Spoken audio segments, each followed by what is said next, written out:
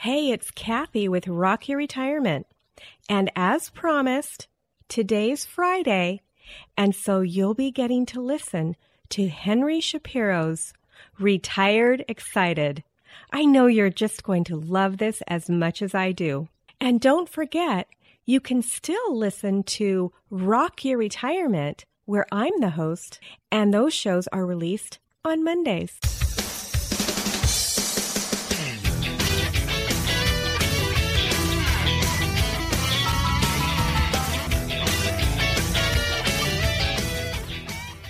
Welcome to the Retired Excited podcast. Retired Excited, the show where we give retired and want to be retired folk a look at how great retired life can be. Here we talk to men and women who are happily retired and loving their life. Together, we will delve into what retired happiness really looks like and how anyone can achieve it. Here is your host, Henry Shapiro. Hey folks, Henry here at Retired Excited, the show providing inspiration for people who are newly retired, or say they're never going to retire. Here we talk to retired people doing things that make them happy. Things from stamp collecting to cruising, from dancing to touring the world on a motorbike. We talk to everyday retired people who are living the life they want, and we talk to a few professionals to get expert advice. And I chip in with some of my own experiences. Well, hi there everybody, it is Henry with episode number 23 of Retired Excited. Now, if you met today's guest at a party, or whatever, you'd get no inkling of the astounding accomplishments he's had through his life. After the usual round of jobs early on in his life, Peter Glover established his own car sales and mechanical services business, and the business developed successfully. In parallel, Peter began a career of going fast. He raced motorcars and motorbikes. His mechanical experience allowed him to build rally cars, which he did, and went on to win a couple of major races here in Australia in rally, and he also competed in other forms of car racing and did really, really well.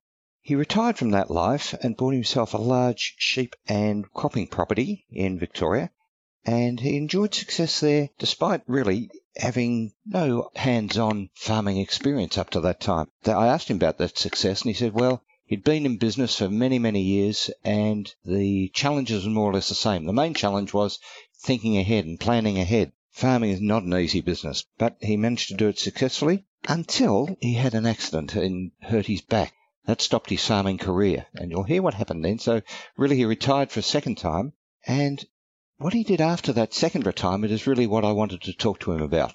Since his teenage years, he'd wanted to fly and never really had the opportunity through life. And as I said, he was doing other things. But a chance encounter while he was out on a rally with someone who was a pilot rekindled his enthusiasm. And with his wife's consent, he said, okay, going to do it. And he was then in a position to learn to fly, which he did successfully, and bought himself an aeroplane. So the bulk of this story is about what you need to do if you want to learn to fly. Learning, selecting an aircraft, the costs involved. Luckily, he's still living on his farm and he can hangar his plane on the property. It's a really interesting story. He talks about the regulation here in Australia, really more suited to large passenger planes than light aircraft. He considers them to be very much over-regulated. So listen in. I always advise you, think about the personality traits and talents that Peter has that have allowed him to take the course that he has in life. Just compare that to yourself and think about, okay, could I do these things? Could I learn to fly? Is that something I could do? Is it something I'd like to do? Now, I interviewed Peter on his farm, and we start by him explaining just where the farm is located. Here we go. So welcome, Peter. Nice to have you here on Retired Excited. Just to start, I normally ask people where we are. Can you explain where we are? Well, we're in Western Victoria, a little farming community by the name of Berrybank. Mm-hmm. We're here on your farm. What are you doing on the farm? We're here on the farm. I do as little as possible on the farm since I've retired, but I do have a very good tenant who grows wheat and barley and canola, and he does all the hard work and takes all the risk. And you get a minuscule amount of money out of it. I do get enough to survive on. Excellent. So let's go back to the early days. What were you doing during your working life? My working life, my goodness. Well, when I left school for all sorts of reasons and moved to Sydney, and when I was just turned 18. So I worked up there as a cash van salesman, selling cake all around Sydney and up and down the coast. And then a bit later in life, as you later in life, well, when we got married, I was a rep for Philip Morris in Tasmania, actually. And then we came over to Victoria. I ran my own businesses as a car yard come garage for 20 years. Mm-hmm. And then in latter life, I became a farmer. Right, so you didn't have a farming background? No farming background at all. It's although not directly, it's in our blood. There are a lot of farmers in our family, but not associated directly with me. Was it a difficult thing to come into farming and work out what to do and how to do it? It was. Yeah, it's a very steep learning curve, but I enjoyed it, so take it all in, and I'm a good listener. So when I want to know something, I'll ask the right questions of the right people. Mm-hmm. I did find the first couple of years nerve-wracking. Yes. Farming's a lot different to running a cash business in the city because your income's very sporadic and you're never really quite sure whether you're actually going to get any. Well, it's going to be income or outcomes. So. Yes, it could more outcomes than incomes. So that was a big learning curve to adjust to that. I tell you, I'm a little bit the same. I was a city kid and I was farming just for 10 or 11 years. Yes, you have to be in front of it. I think that just associates to business planning. And I mean, I'd been in business myself for 30 years, so I was used to planning ahead, probably not as critically. I mean, in farming, your mistakes carry over for another year, so you really want to make sure you get it right. Otherwise, you've got no income for the year into the second year, which is really bad. So planning on farming is very important, very critical. What sort of farming is this? What did you do? What was the enterprise? Well, when we came here, we built up numbers. We were basically a sheep farm to start with. We were running 5,000 sheep, cropping 500 or 600 acres for income, and the cropping was for income and for feed for the sheep. Yeah. But we came in at a time when wool prices were absolutely not there. And we had good wool. We had 18 micron fine wool and good sheep, produced nice crossbreed lambs for the fat lamb market. But gradually I was going to go over to cropping because it was more money in it and it was more instant money. Mm-hmm. But then I had a back injury which stopped me farming, and I was going to sell it, but I was made an offer to lease, which meant we stayed on the property, which I really wanted to do. So that's what we've been doing. So that was a sort of a retirement in some ways. You came from the city and retired here to the farm, but it was more hard work than, probably hard physical work than you'd been doing in town. Yes, the farm work, well, I was used to working 6 days a week. Yes. I mean, initially I always worked 7, but on the farm you work 7. And when things have to be done, you've got to be there to do them. So especially with sheep. So, I did have to have a bit of a turnaround in the hours that I put in, but I enjoyed it. It's good. What was the thought process from being a city business person to being out on a farm? What turned you from one to the other? Well, while we were in Melbourne, I had bought a little farm property north of Melbourne, and we had 120 sheep, and our daughter was going to a private girls' school in Melbourne, and I just got to the stage where I thought that she needed to experience other than city life. Yes. I'd grown up with a bit of both as a kid. I'd lived in Melbourne and the country. And so I thought, well, a country experience would be good for her. And I'd try something new. What I really want to talk to you about, and what the point of this podcast is to talk about what people are doing after they're retired. So in a moment, we'll just talk about what you're doing after you leased the farm, which you could say was a second retirement. But I just want to go back because I know you're really interested in mechanical things and in particular things that go fast. Yes. Do you want to talk a little bit about the things that you've done in that respect? Well, as a kid, I got interested in speedway because kids I went to school with in Richmond, their parents drove midgets on the speedway at the old Tracy Speedway, and occasionally I used to get to go to the speedway on a Saturday night. And so I'd always had an interest in that, and I loved cars. I was car mad. Always wanted to be a pilot, though. That was my whole thing in life from very young, that pilot was what I really wanted to do. But when I got to about 19 or 20, I was living in Tasmania, and the speedway had just got going down there, and I thought, yeah, I was learning to fly, but I thought then too a cheap sport was this speedway racing. So I did that for a couple of years in Tasmania. How'd you go? I did very well. I mean, I think the first race I went in, I got a place, and I just went on from there. So, no, I had a very successful 2 years. And then we came to Melbourne and didn't do any more with that, and actually took up motorbike riding. So I was riding desert rallies and enduros and things like that. And then the Repco rally came along in 1979, and I thought, oh, that'll be fun. So a mate and I built up a car, and we went in the Repco rally, which we finished. And you just to break in, you built the race car yourself. Tell us a bit about the car. Well, the car was a Volkswagen, and a Beetle. A Beetle, yeah.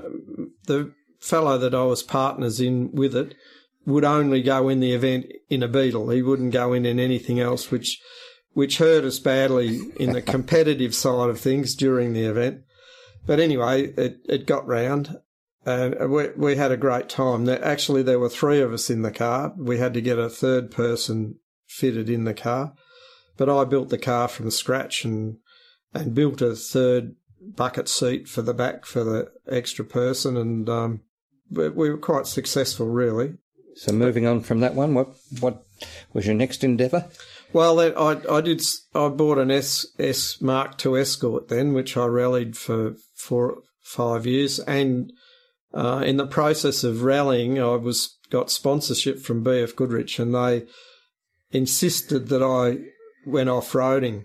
So I actually off-roaded the Escort for 3 years, and in each year I won the title for my division.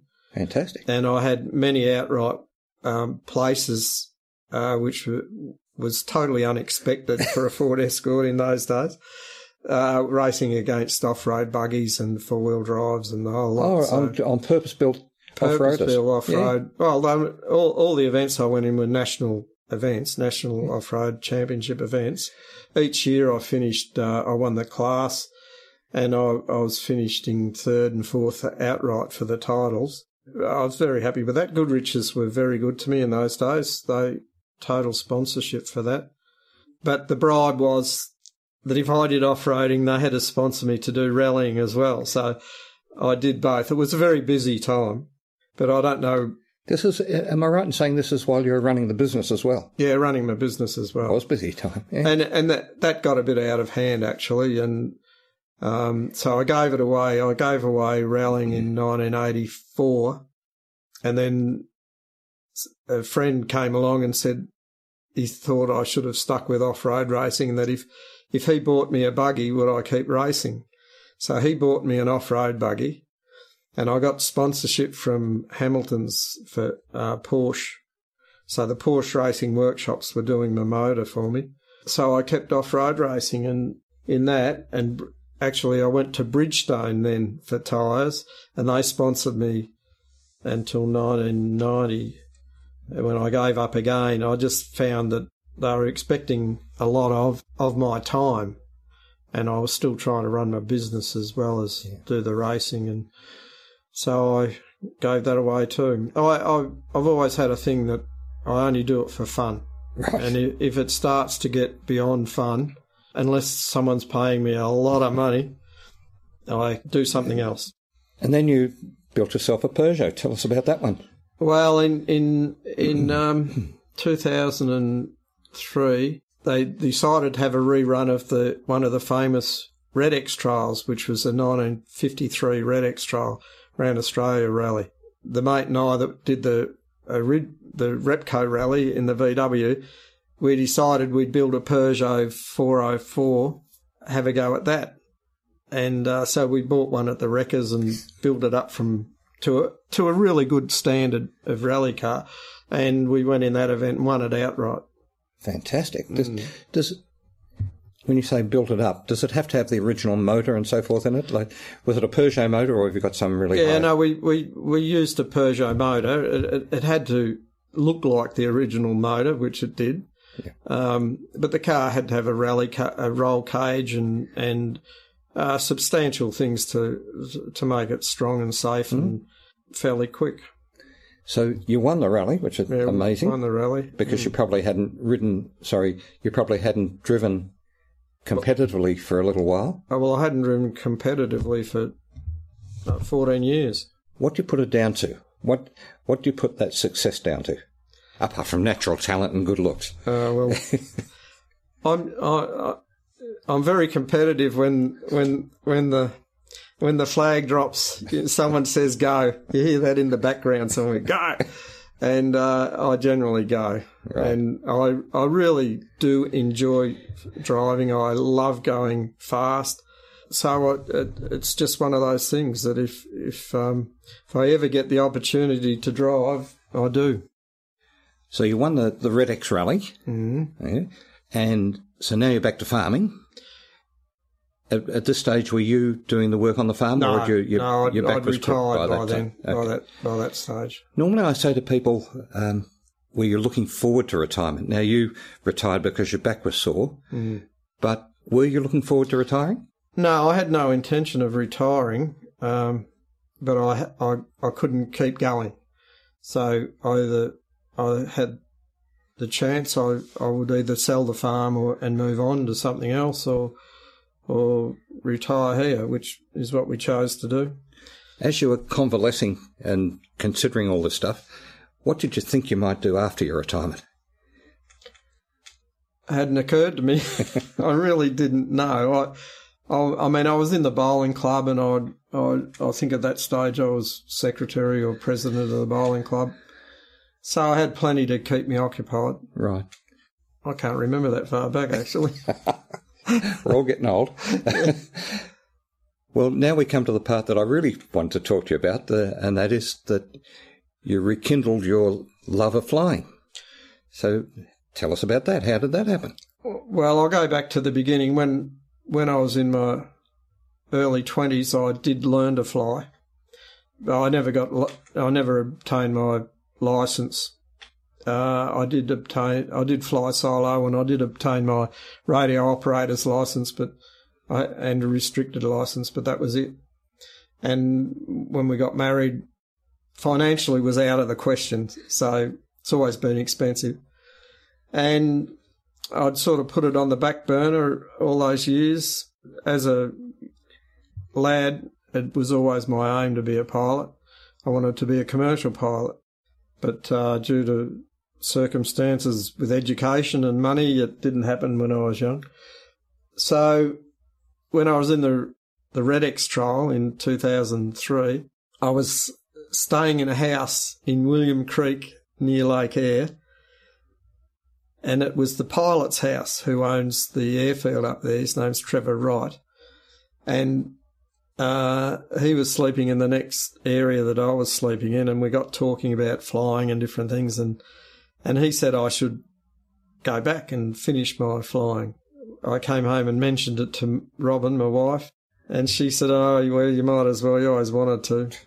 So at that stage, I took up flying ultralights. I got to the stage where I was qualified to obtain my pilot's licence, and my instructor said, you should be flying general aviation, not ultralights. You're fully qualified for it. I just want to break in there. You said, I took up flying ultralights, and it, like a throwaway phrase, it's not as easy as that, is it? Tell us how, if someone thinks, I'd like to fly, how do they take it up? How does it work?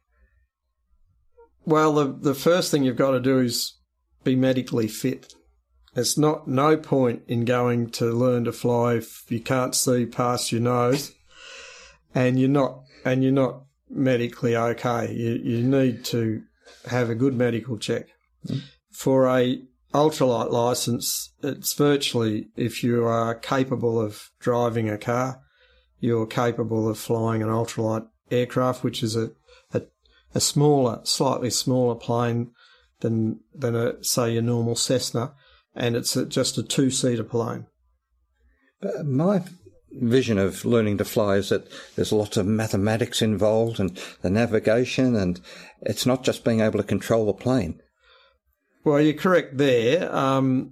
You can learn to fly without any of that, but you just can't go anywhere. So that makes it more awkward, yes. If you want to fly into aerodromes that have radio and things like that, you need a radio operator's licence.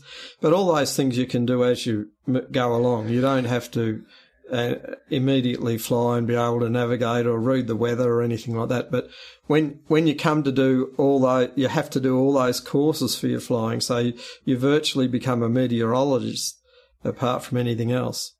And there is a little bit of arithmetic involved. But these days you get a lot of assistance with that, with the sort of technical programs that are available to you. So most people don't do it in their head anymore. They use a program of some description. So you can learn to fly without doing the navigation and all that. But can you get your solo licence without doing that stuff? That's correct, yes. You can. Well, the first thing you do when you are learning to fly is you learn to take off and land. So you're not going anywhere. Right. You're on the airfield. Your first 10 or 15 hours usually are doing circuits, what we call circuits and bumps. So you're doing circuits, you're doing flying in the training area, building up to your solo experience. So for about 15 hours of flying, most people take about 15 hours now to go solo. And it's after that you start to do cross countries and learn all your forced landings and all the things that. But am I right in saying that after that bit you've still got an instructor with you, or are you doing that by yourself? You until you go solo and get a restricted license, you have to have the instructor with you. But once you've got that, you then can fly in the training area, the local flights sort of. Yes. Thing. And in doing that, you are then starting your training for your cross countries. Well, your first cross countries, you have to have an instructor with you. And then to actually obtain your license, you have to successfully do cross countries on your lonesome. And not get lost. And if you're getting a PPL, which is a private pilot's license, which is a basic commercial license really, you then have to fly into Essendon and Moorabbin solo, and so that's pretty serious. Then that's pretty serious, and that gives you your PPL when you pass that test. Don't get lost on the way back. Are there any little stories or any incidents that you know about, whether your own or other people? Not really. The funniest one really was when the instructor, his name's Graham Boatman, Graham said to me one day, I think you should be flying general aviation and get your PPL, not your ultralight. He said, you'll get that anyway. And I was doubtful about it at the time. We were actually the airfield, and I was going to do some ultralight flying. Anyway, he said, well, what do you think? And I said, don't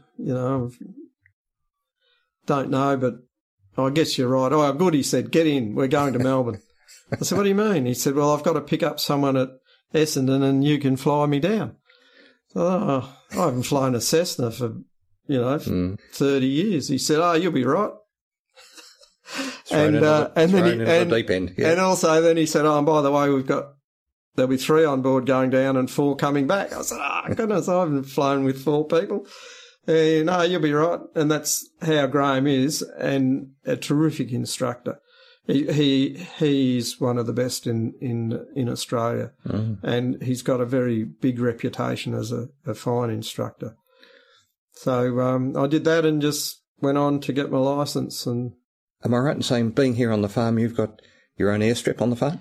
I've got an airstrip, and I converted a machinery shed to a hangar. So I bought a Cessna 172, and that's garaged at all times. At home, on the farm? At home, yeah. So it's a quick walk out the back with your bag and off you go. But for most people, they're not in that situation. Let's say they live in the city. How do they cope? What do they do? If I was not in the situation I'm in and I lived in Melbourne, I wouldn't own a plane. I'd just hire one when I needed one. Hangarage is expensive, $3,000 to $5,000 a year. Yeah, and an aeroplane is not something you want to leave out in the open. So you can do a lot of flying around in a hired one for $4,000 or $5,000 a year. Right. Plus insurance is $3,000 a year. It's not cheap. Peter, I think the general public would think, flying an aeroplane is a really expensive business. And you've talked about hangarage and fuel. Just tell us a little bit about the cost of learning to fly for a start. The cost of learning to fly, there's an hourly rate depending on what aircraft you're learning in. But if you go basically learning in a Cessna 172, at the moment it's about $260 an hour. You'll have to run up about 40 hours flying. That's a little bit less when you're solo. But if you're paying for an instructor, ultralight aircraft. So that's about 10 grand. 260 by about 40 hours, more or less 10 grand. Yep. Yeah. Ultralight's a bit cheaper. Ultralight's probably $80 an hour cheaper. No, much cheaper. Oh, much cheaper. And for an ultralight licence, you virtually do the same course as you do for a private pilot's licence, but you do not have to have the same medical standard. And there are variations now on those licences with medicals, but if you want to fly full PPL, you have to have a full Class 2 medical. So that's the cost of learning. Yeah. And then you've hangarage, and we've spoken about that. What about a plane? If you want, not a new plane, but, something reasonable that you can rely on? Well, if you sort of think, well, I just want a Cessna 172, say you can take 3 passengers in a 172, limited luggage, you can buy them now from about $20,000 up. Okay. Depends on their condition. So yes. You might spend $30,000 or $40,000 on it to bring it up to condition that you require. They use 30 to 35 litres an hour of fuel. They cruise at about 180 k's. So that's like $20,000, $30,000, $40,000. Plenty of cars cost that much. Oh, yeah. I mean, $100,000 will buy you a really good one. Right. So, yeah, it's not extraordinary. Not extraordinary. No. I mean, if you look at the value of fancy cars today, no, there are a lot of aeroplanes you can buy for $60,000, $70,000. In the ultralight field, you can buy a brand new Australian-built ultralight aircraft called a Jabiru for $100,000. Fly away. Some of them cruise at 120 knots. And the difference with an ultralight is it's only got two two-seater. Yeah. Okay. It's a two-seater. On top of that, of course, you've got insurance.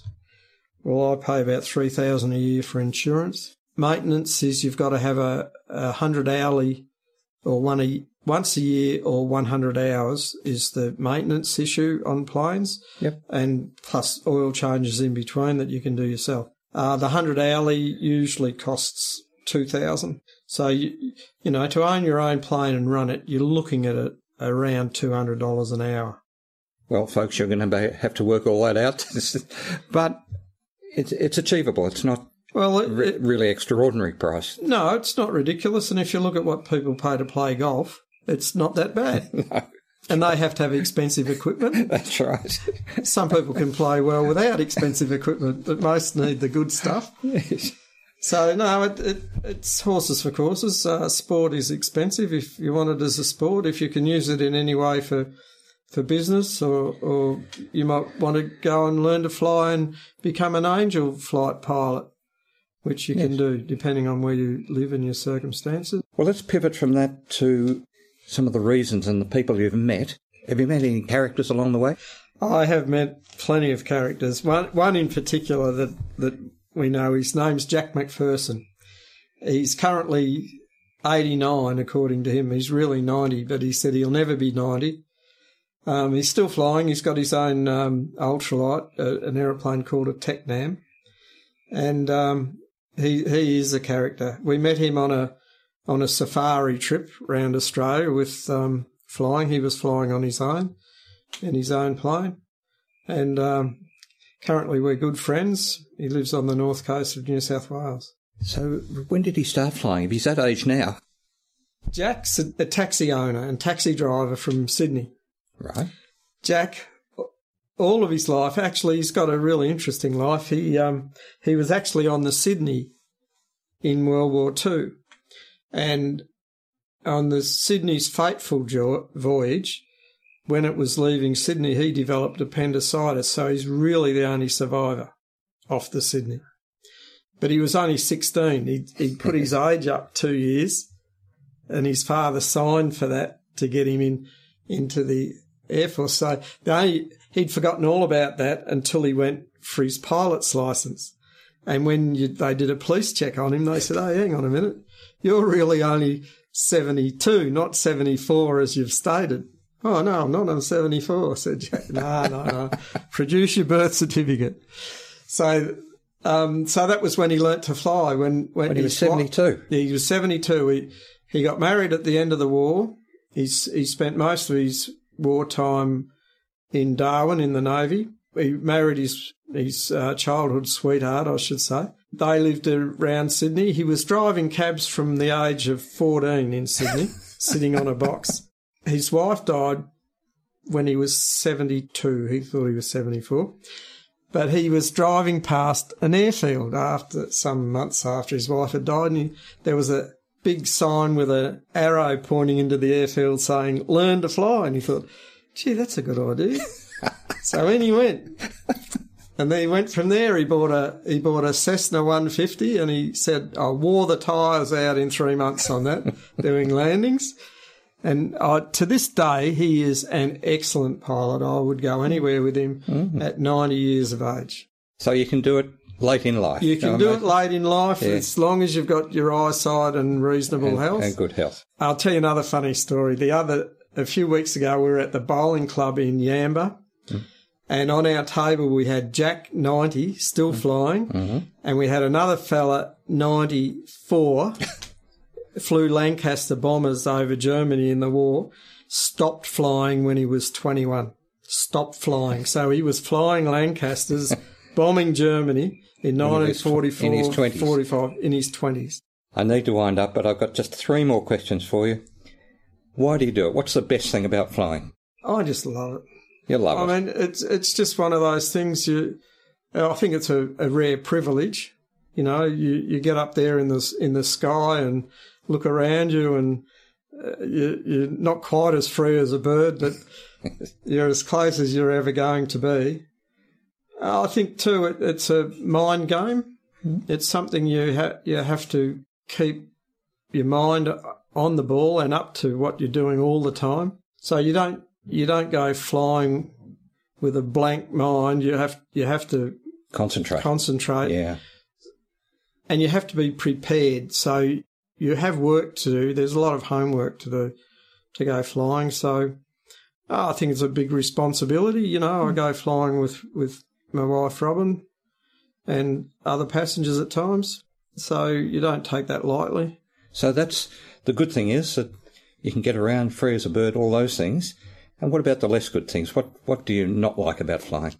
I think our controlling body in Australia is called CASA, and they've over-regulated the whole thing.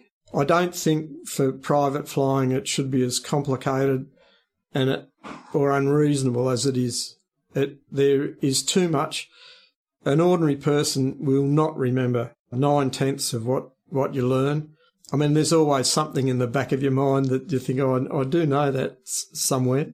To be able to do it in Australia is the best place in the world. We've got the best climate. We haven't got any huge mountains to cross. Our coastlines are extremely beautiful from the air. So there's a lot of pleasure involved. Lastly, and this might have to do with flying or not with flying, could be anything in life, someone who's coming up to retiring or has just retired, what would your advice to them be? If you've got your health and some money and you want to go flying, ultralights are the way to go. It's a lot more economical. It's very affordable in terms of you can buy an ultralight for 15 or 20,000. It's good, safe flying. The regulations are a lot less involved, and you can fly anywhere. You can fly up to 10,000 feet. You can fly into controlled airspace. You just have to have the equipment accordingly. So I would recommend that you did that. If you're in Melbourne, there are the airports that you've got to go to are on the fringes. You can go down to Tyab, or you can come out to Bacchus Marsh. But they've got terrific instructors. Okay. Most days you want to fly, you can. It's certainly a good pastime, and you can enjoy it with your spouse or your children. Peter, if people are interested and want to learn a bit more about flying and all about it, what resources should they look for? Well, it's pretty easy to get all the information you need on the internet. For ultralight flying, it's the Recreational Aviation Association of Australia, RA we call it, and they've got a website. They do have a magazine in the newsagents called Recreation Aviation. That is your best place to go. Air Services is CASA's portal. Any information about private pilot's licence, full GA licence, that's General Aviation Licence, is available there. Or just ring a flying school at anyone at your closest airport. Talk to an instructor. They're always very helpful. Flying is a good fraternity. Very friendly people. You'll enjoy. Take it up.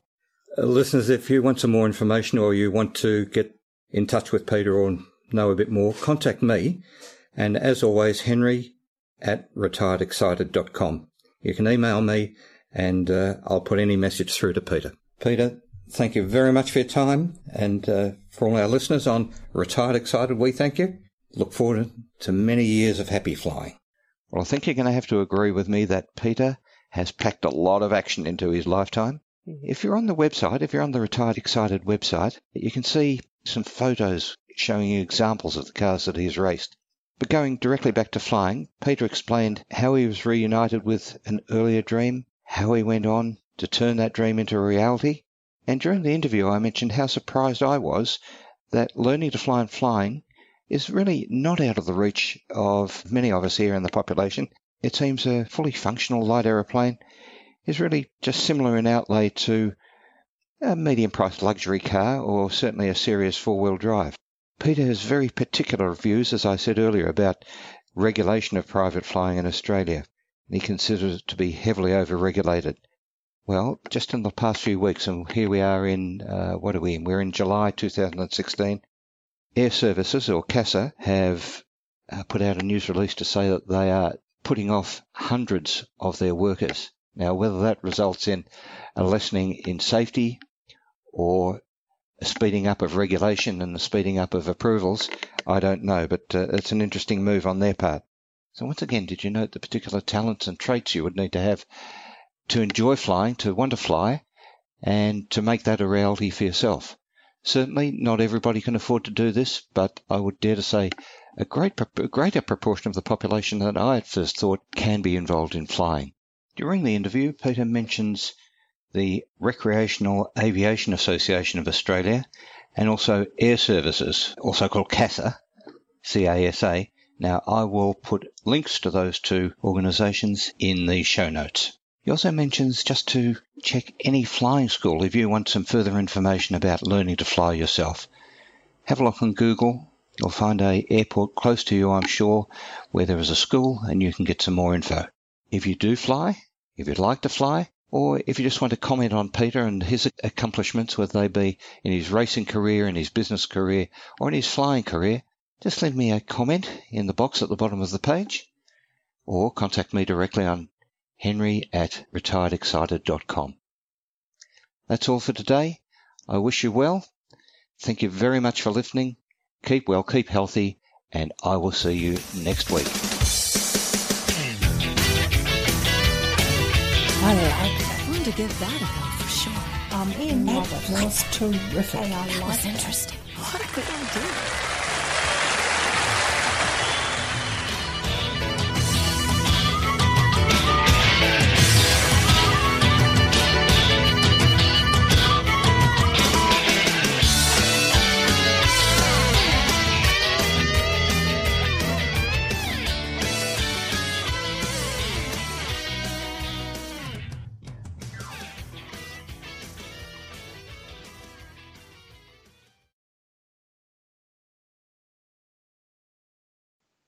Oh, wait!